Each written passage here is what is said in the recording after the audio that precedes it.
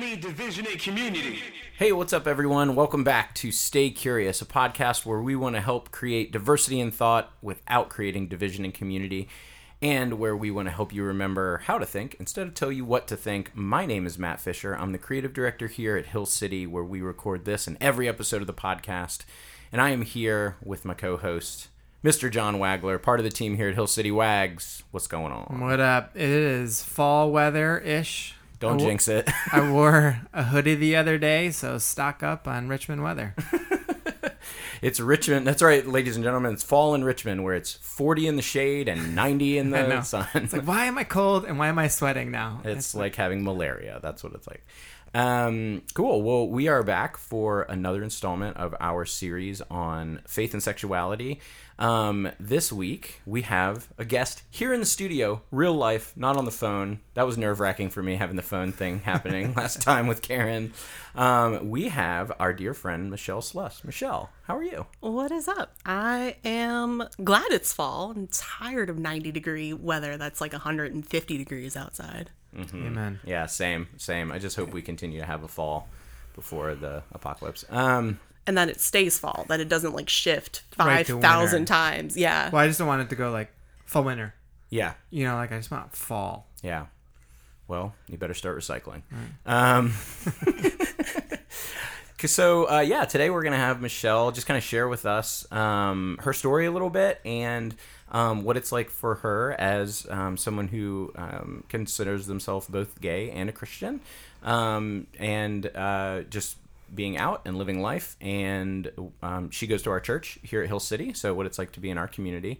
And we're gonna let Michelle talk more than John and I, as much as we love to hear ourselves talk. Yes, we do. I know, I'm not used to this. I know, before we started recording, Michelle like put the headphones on for the first time and we're like, oh, voices, you guys love to hear yourselves talk. And she's not wrong. Michelle, let's just kick it off.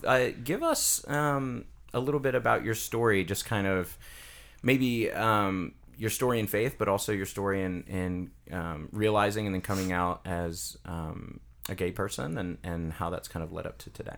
Yeah. So I essentially grew up in church, a very small town outside of Charlottesville, about 45 minutes outside of Charlottesville. So like not too close. But grew up in and out of church. We went to the same church like my whole life growing up until middle school, and then jumped around a couple of times between middle school and high school. Didn't really know much about like faith and sexuality, and didn't really know very many gay people. I wasn't introduced to my first gay person until I was a freshman in high school, and I didn't understand it. And looking back on it, it's kind of funny for me because it's like, how did I know I was gay if I never knew gay people? And then I'm like, oh, I remember like all the crushes I had in kindergarten on girls, and it's like, yeah, no, I was always gay. Like there was no question. But figuring that out for myself was a completely different thing because I didn't have anybody to talk to. I had friends, but my experience with people is they always change once they find out you're gay. So those close relationships that I had always changed. So then I had to guard myself even more. And now I did have some really great friends in high school who were very like open and honest in these conversations, and were like, look, like we're going to love you regardless of who you are. So like while you're figuring this out, we're figuring it out with you. So I think that was a great experience for me. However, like on the religious side of it, I didn't really tell anybody from church. It was just one of those things where you didn't expect people to love you for it.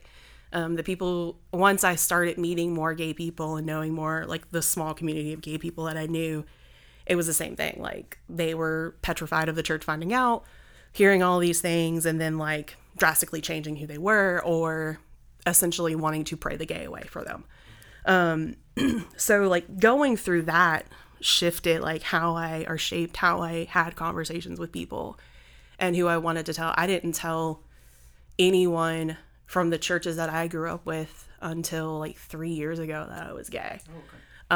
So like, and they were people, one is someone who's a pastor now who I knew literally my entire life. Like his oldest son I babysat when I was a kid. And then like older in high school, when he had more kids and they were older, I was like, I would babysit them on Sunday nights at church or Wednesday nights at church or whatever. So like they've known me almost my entire life. But I still like guarded that very piece of me.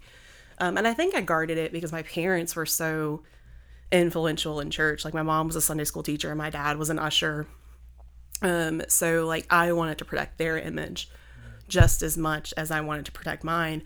But I also grew up in this reality that like you hide all the bad stuff. Like you don't go to church and like let them know that I might have said a curse word or this, or I, might have said darn, and it was still like, you don't say that word here. And I'm like, but I said it at home. So that a lot of that shifted it. And then just not having a really great coming out story with my parents really, really shaped the adulthood of my life. And then coming to Hill City, it shaped everything of me not wanting to tell anybody, and fighting adamantly for the first 6 months with God in conversation. Like, I'm not telling them I'm gay. And he's like, yeah, you are. Like it was like always an eternal struggle with him of like, you are going to tell these people you're gay because there's something for you. And you can't achieve that if you're still like hiding who you are. So like being here and this being like the first Christian outlet that I've been able to like have community with and be like, yeah, by the way, like I like girls too. So what are we going to do with this? Like, so that just that brings me to now.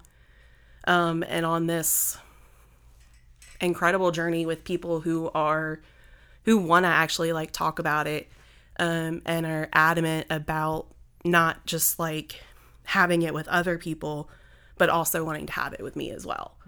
And I think that, again, like if I had that in my like late teens, early 20s, I think my entire journey would have been drastically different than what it is now. So there's that. That's awesome. It's funny, like even when I think back to our conversations when we in that first 6 months, I remember when, we sat down and he talked about it with me and Lacey and it's almost humorous now. Just, think about how many times you've been at our house and how you've visited our kids, whatever. But what has it been like? Because like people always go to like theology first, and it's so frustrating. It's frustrating for me, so I can't imagine, what it's like for you. But what, like taking the theology part out of the equation, what's been frustrating for you with people? Just the lack of like knowledge, because like being gay is essentially like I had conversations with other like my friends who are Black, and I'm like, yeah, like I can hide, like I can do a decent job of hiding being gay, but not really. And my friends who are Black are like, welcome to being a minority. Like they will, like when Preston was here, people were coming up to me and like hugging me or like texting me and like asking me how I was feeling, and I was like, like I don't want to, like, I'm fine. Like, can I just be here? Can I just like figure this out with you? And then it's like, when I was talking to one of my friends and she's like, nah, like you're a minority. So like, I think that's what's frustrating is it goes back to like, I always joke about being the token lesbian with my group of friends, because in Richmond I am. Like, I have more straight friends than I have gay friends. And I'm like, yeah, I'm the token lesbian. Like, I'm everybody's gay best friend. So like, I'm your favorite lesbian. And they all laugh about it, and it's actually a really funny joke. But like, I think that's the most frustrating thing is not everybody knows how to have gay friends, or have gay friends. And even beyond that, like people will ask questions about it, but then like not be intentional about like wanting to further the conversations. It's kind of like, yeah, that's good. Ends itself. I remember when you said, this was months ago now, but I remember we were upstairs and we were just chatting, and you said, I don't even want to talk about sexuality anymore. And so I was just, we had a good laugh about it, and I was like, that's great. I mean, like, let's just be. And she goes, and you said this, and I thought this was actually really incredible, because I think this is something that no matter where you stand theologically on it, or, what place people are coming from, I thought what you said was so awesome, because I was like, gosh, I just wish people would get on board with this. You said, you know what I want to do? I just want to let the Spirit lead me for a while, and I just want to be close to God, and I just want to grow that way, and that's what I want to do. Yeah. You know, but that's not what people. No. So that's just not what people do. So that was awesome when you said that. Yeah, I remember that. And I'm still like, I was, when I was talking with Preston's friend Leslie when she was here, and she was like, yeah, like my pastor, or like one of her bishops, or not bishops, deacons, yeah, elders, or were like, yeah, like I'm just really tired of having like this conversation. And she's like, you're tired. And I'm like, no, but for real, like, I don't mind having the conversation about like sexuality and like the, you know, learning somebody's experience and humanizing people. I'm just tired of the debate of like, but are you affirming or are you not affirming? And then like if, you know, someone says they're or a celibate gay Christian, they're like, oh, so like that means you're not affirming of gay marriage. And it's like, no, like, let's back up. Like, I'm just on a journey for myself. I can't speak for the thousands of other people that are like walking behind me as they're trying to figure out their own experiences. Yeah, it's funny. I was talking to a guy who is like a sort of mentor of mine who's been a Methodist minister for 40 years. And I've known him since I was in high school. It's actually, I don't even know why I'm trying to be coy about it. It's my shrink. We all know that. Like, I'm so coy about everything else, right? So I was talking to my shrink, and it was like all I wanted to talk about was theology. And we were in session, so he's like, are you paying me to talk about your problems or to talk about your theology? But at the end of it, and we were talking because he's in the UMC and they're going through some stuff. But we were talking about it, and he would consider himself gay affirming, but he was just like, you know what, man? I've been doing this for a long time. He's like, I got an MDiv and I got all this stuff. He's like, you want to know how many people have ever been saved by theology? And I was like, you're right. He's like, it's helpful down the road. It's really more for people who are already, you know, sort of like bought in and need to figure out the mechanics of things. But even then, you know, he's like, I'm not trying to tell you not to walk this path. And I like that he always like makes fun of me he's like, you're literally the only layperson I've ever met who knows what a hermeneutic is. And I was like, all right, cool. But he's like, I want you to go down this path, but you just need to know that I've been doing this for 40 years and never had anyone, he was like, I've never had a gay or straight person who was suicidal in my office want me to talk to him about substitutionary atonement or traditional marriage or like any of this stuff. So that was like good to hear, and I think that kind of goes along, you know, with your sentiment of like, can I live? Yeah, and I'm so tired of like, because you're right, like nobody gets saved based off of theology. Like everyone gets saved because they felt like a genuine love from somebody else, which is the direct reflection of like how Christ should love, and that's like honestly like, and Matt, like you and I have talked about it. I'm getting to this point of like, gay people only want to know if Christians are affirming or non-affirming because Christians and the church has done such a bad job of making them feel human and not making them feel like, oh, like you just didn't pray hard enough. And it's like, yeah, no, I prayed fervently multiple times in my life to where I'm like crying on my bed and feeling like what's the point anymore of like following this deity who's like not answering like the biggest prayer I have. And it took me years to feel like, or to hear God be like, I don't need to change you. Like I made you for who I want you to be.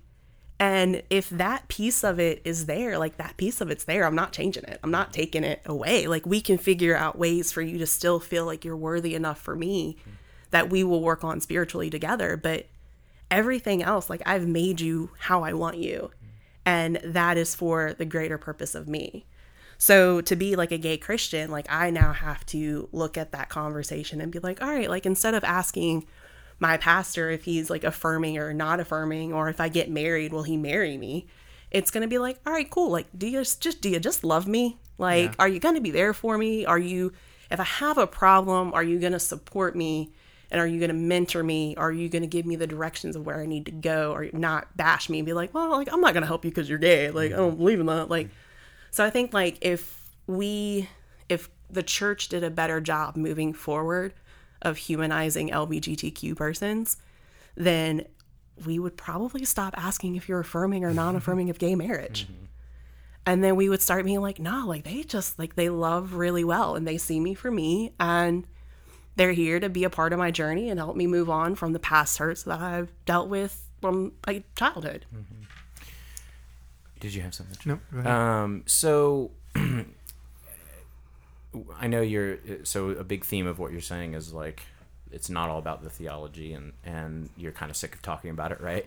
That said, and you can punt if you want to, totally, but like, I would love to hear your perspective. One of the things about this big conversation, specifically that we've like gotten real into over the last couple of weeks, we as a community at Hill City, with the Preston event and Karen coming on the podcast, and like, I know you've read a bunch of books over the last year or however long, and one of the big things that I hear from people, especially I think straight people who consider themselves allies or whatever, is like, man, it feels so weird to have this conversation without a gay like it feels like a lot of people talking about other people outside of school, which we know there was like you, and there were like a pretty good amount of gay people at the Preston event. We know that that's not necessarily like 100% true, that there are people, and like Leslie was there, but it certainly does feel that way to certain people. So so now, like, now's the chance for us to not talk as if you're not here, right? Like, what has been your, like, just help us process some of your thoughts through this whole thing. Like, what is this Preston event and this Karen podcast and War of Loves, and which is the book by David Bennett, and all of this stuff? How does it look from Michelle's seat? So from my seat, it kind of looks like, if I'm going to be, for me personally, if I'm going to walk down the path of celibacy, which I am, or if I'm going to walk down the path that like God will bless me with a wife and it will be a monogamous God-centered relationship and he is fine with it, for me, it's like, it's what I spiritually feel peace with and what I've wrestled with God, and what I've had conversations with him about, and where I feel like the Spirit is leading me.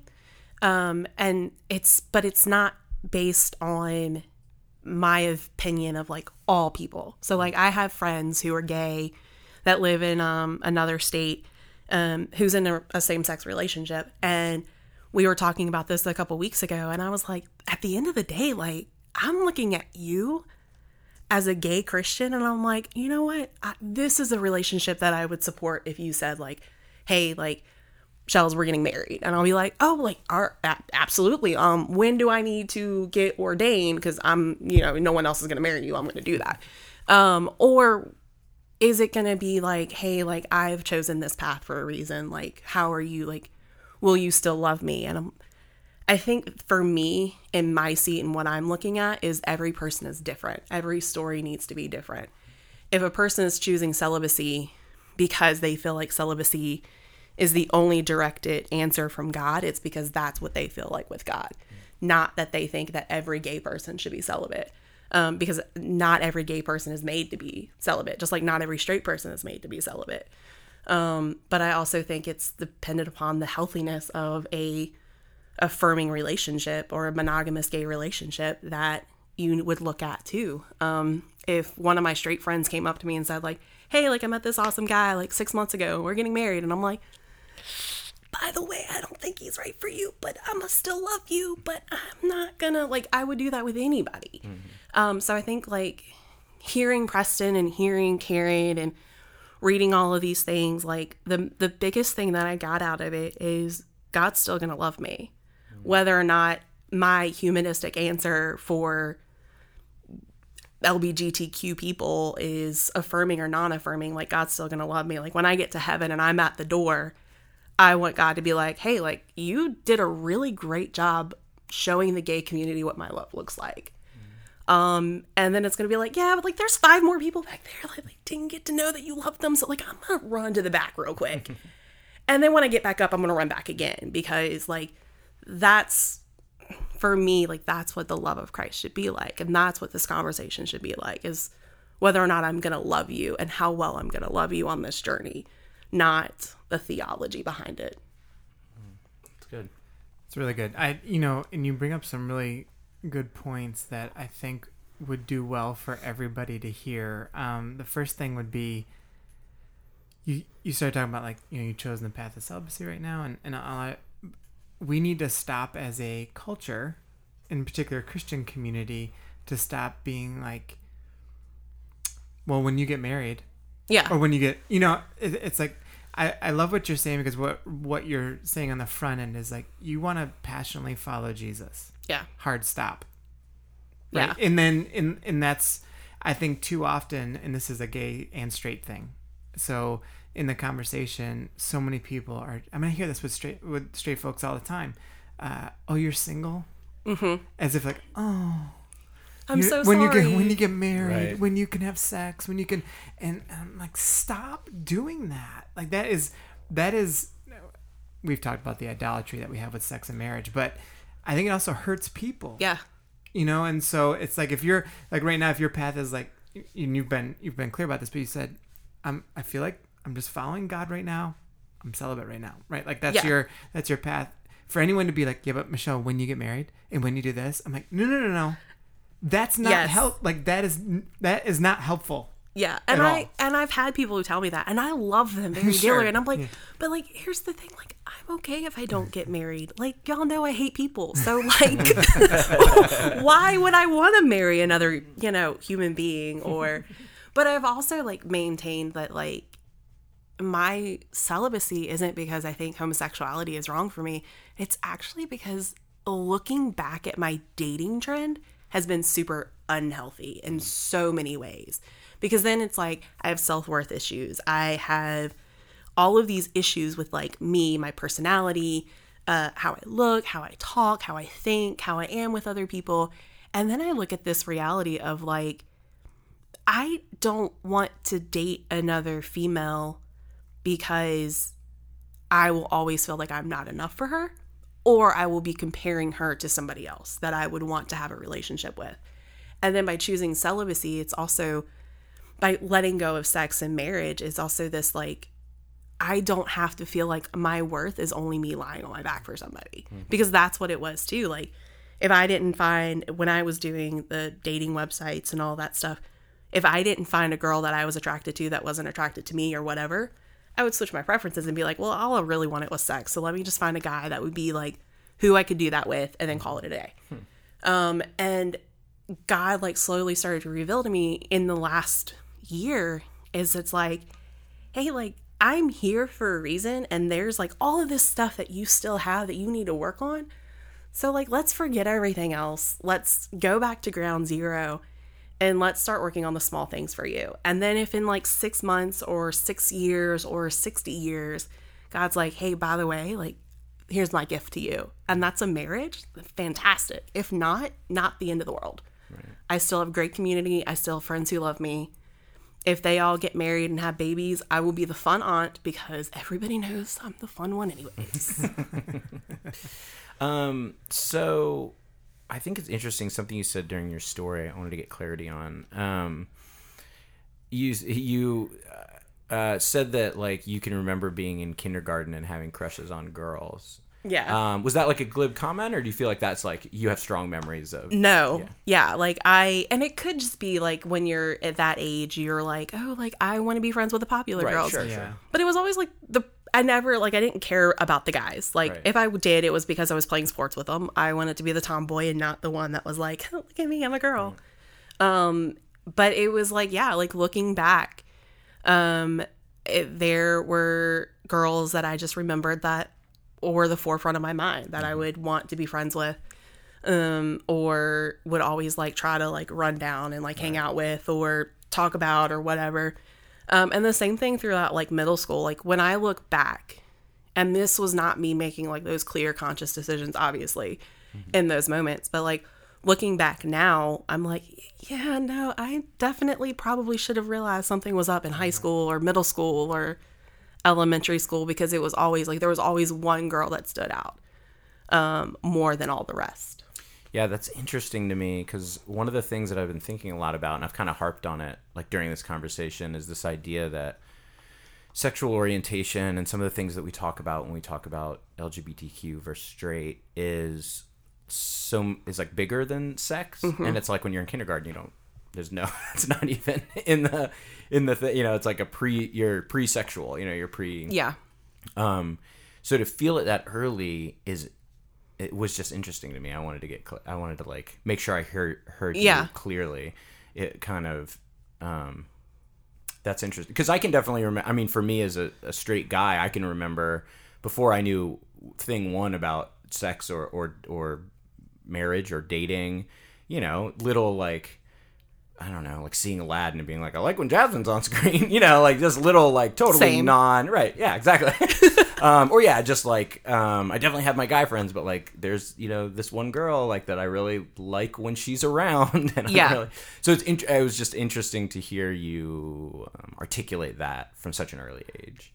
Yeah. I think another question I have is, I don't know, John, maybe this was going to be yours, but I want to hear what.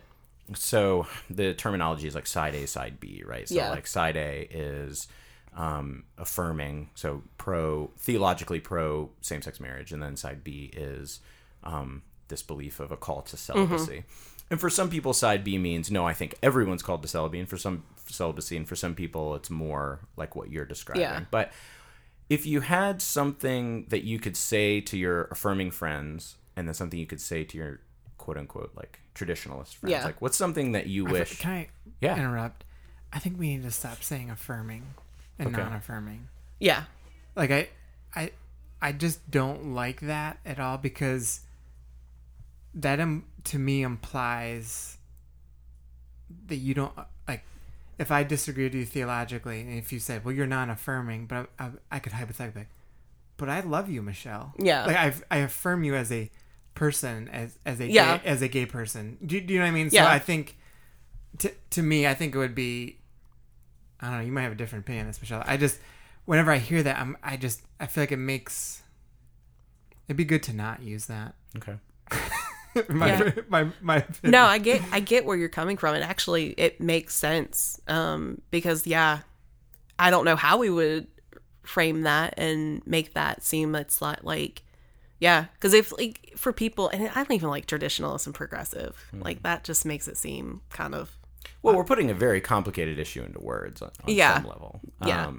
Well, we'll coin those words, and then when We'll we figure that out and get back to you. yeah, and then in 5 years, when we're like out at people's churches doing this for them, we will have that figured out. And they will have to pay us every time they use those words true. that we come up with.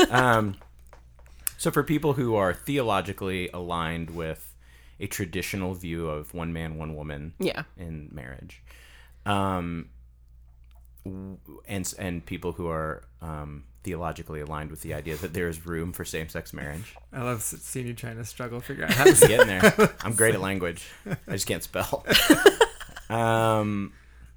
So for your friends that you said earlier who are what you would consider previously to be affirming until we come up with a new word, what's something that you could, and maybe have said like, I'm not going to come to your church because you guys are not affirming. What's something you wish when you're like at that table or in those crowds? We asked the same thing of Karen. Yeah. Like when you're in the side A crowd, what's something you wish you could say? What's something that's on your mind a lot? Basically, it's remembering that as much grace as we want to be extended to ourselves for feeling something that we have no control over, we need to extend it to the people who have a different theological stance than we do, and being open to not changing somebody's perspective, but understanding like how did this person get to this theological viewpoint, and how can we essentially kind of like what you're doing with the podcast is like, how can we continue to think this out and have this conversation and still grow as a community and grow as people? And I think I would honestly say the same thing to both sides, because, but then on the side B of it, to the, right, side B is the non-traditionalist view or the traditionalist view of marriage, would be to humanize gay people and actually want to sit down and hear their story, but not listen to it one time. Like, this is a continual conversation. And at some point, like, you're going to get tired of having it, but you're going to get tired of having it because you feel like you've now, like, I now see this person as like somebody who is more than just their sexuality. And once you can hear, like, even my story, and like we touched very briefly on like my coming out with my family, and you know, when I said like 3 years ago was the first person I came out, like the first time I came out to like church people, this podcast is the first time probably most of my family will hear me say I'm gay. And that's terrifying for me. Like, your eyes just got super I wide. did not know that going in. No, but see, I knew that going in. And I was actually joking with a friend about it. And I was like, yep, so we'll see if I'm at the Celeste's dinner for Thanksgiving. And she's like, it's fine, you'll be at mine. I was like, okay, cool. So, like, and that has been, like, a thing for me over the last 4 years, too, is getting to this point where, like, I feel like if my family's like, you know what, like, love you, but not enough to, like, still accept you as our family, which they wouldn't. They haven't yet. So, like, why would they after this? I have community to fall back on.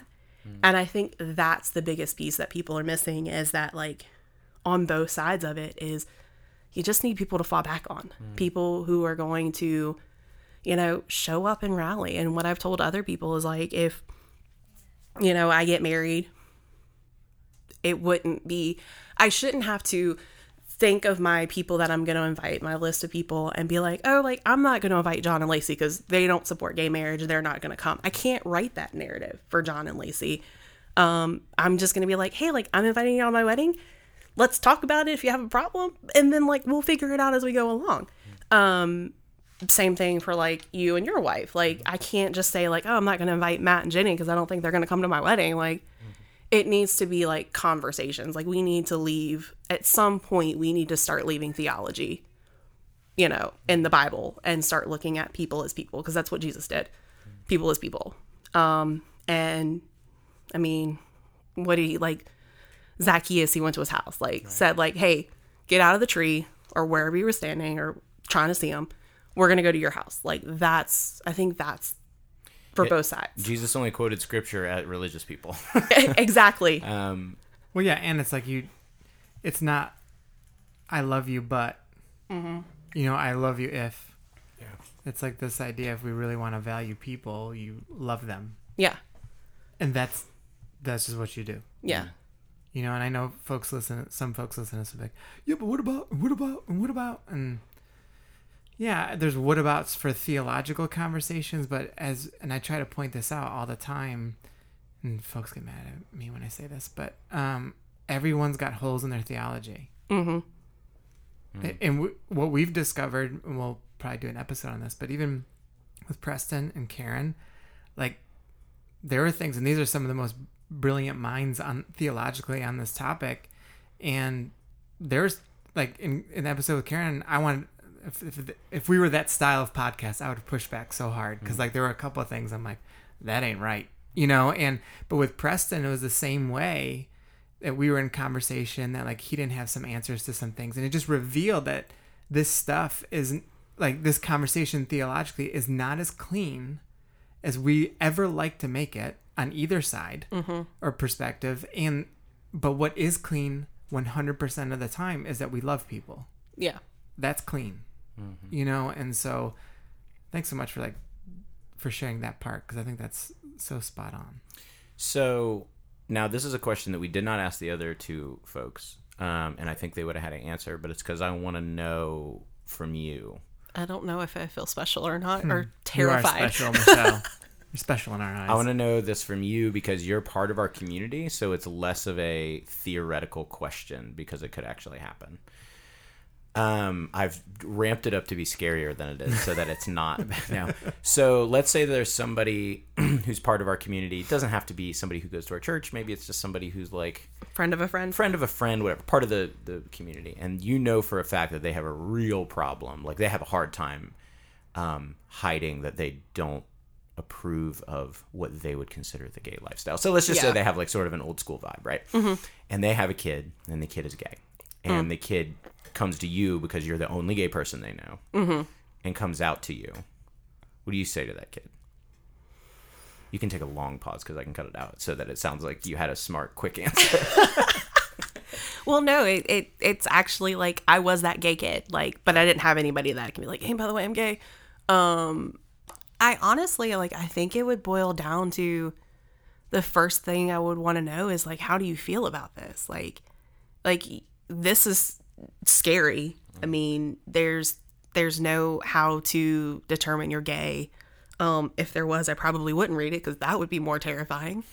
But yeah, I would want to know, like, what are your thoughts and how are you feeling? And then the next step would be like, all right, like, have you talked to your family about it? And if not, let's practice this. Let's go through it, and then know that, one, I'm gonna, if you want me there to have the conversation, I'll be there. If you want me to be your scapegoat, I'll talk about it and I'll think about it. Probably won't actually do it because that needs to come from you. Because it's very hard to be outed by people. I mean, my parents actually outed me. Like, I didn't get to tell them I was gay. So that was a terrifying conversation.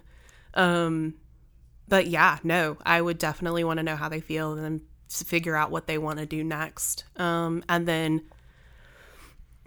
for the parents, I'm going to continue that because I think there are a lot of parents that need to like hear how this goes. A lot of parents, this goes back to, we idolize marriage and dating and all this stuff. I think parents also idolize like their dream kid. Like, I'm sure at some point with all 3 of yours and 2 of yours that you're like, oh, like they're gonna do this when they get older. They're gonna be smart enough to do this. They're gonna do that.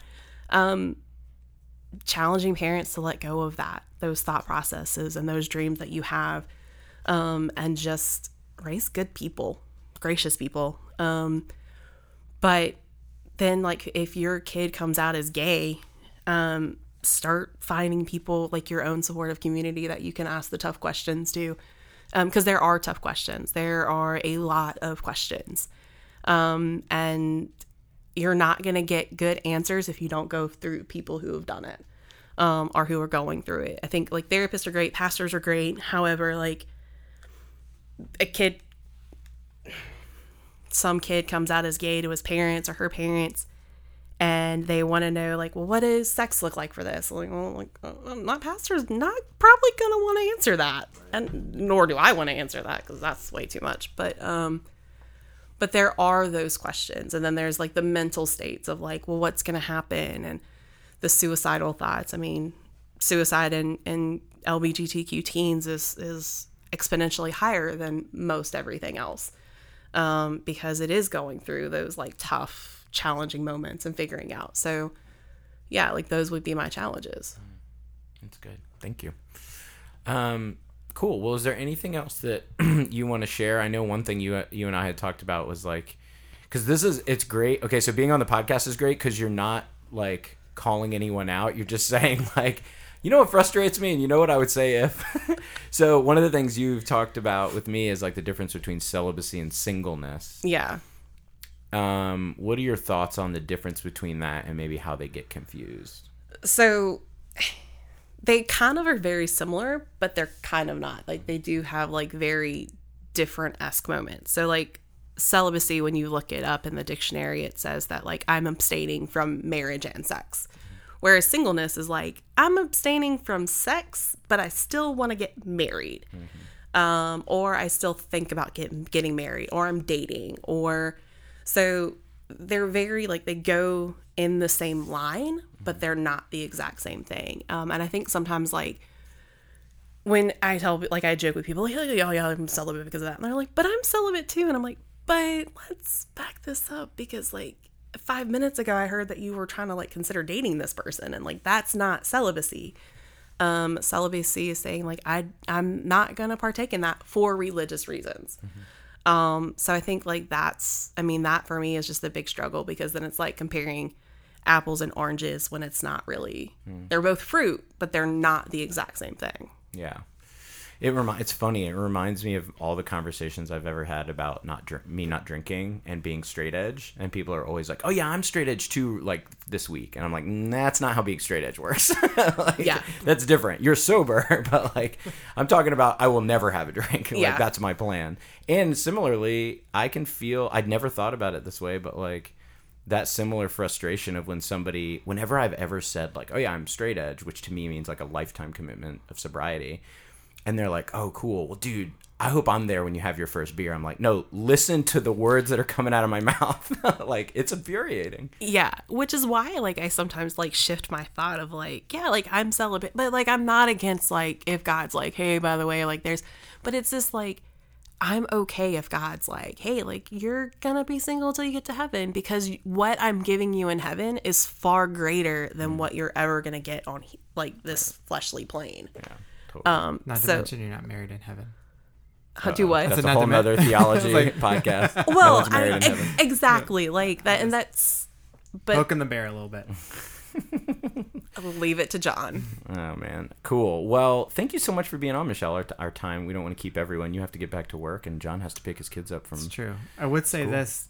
Oh, If there go was ahead. one prayer, you said your biggest prayer had not been answered, and I would disagree. Well, I would agree what you're praying for. Your biggest prayer should be to not be a Redskins fan. Oh God. Ew, And that, gross. Are we? Is that I'm gonna Look. I'm gonna bleep that word out.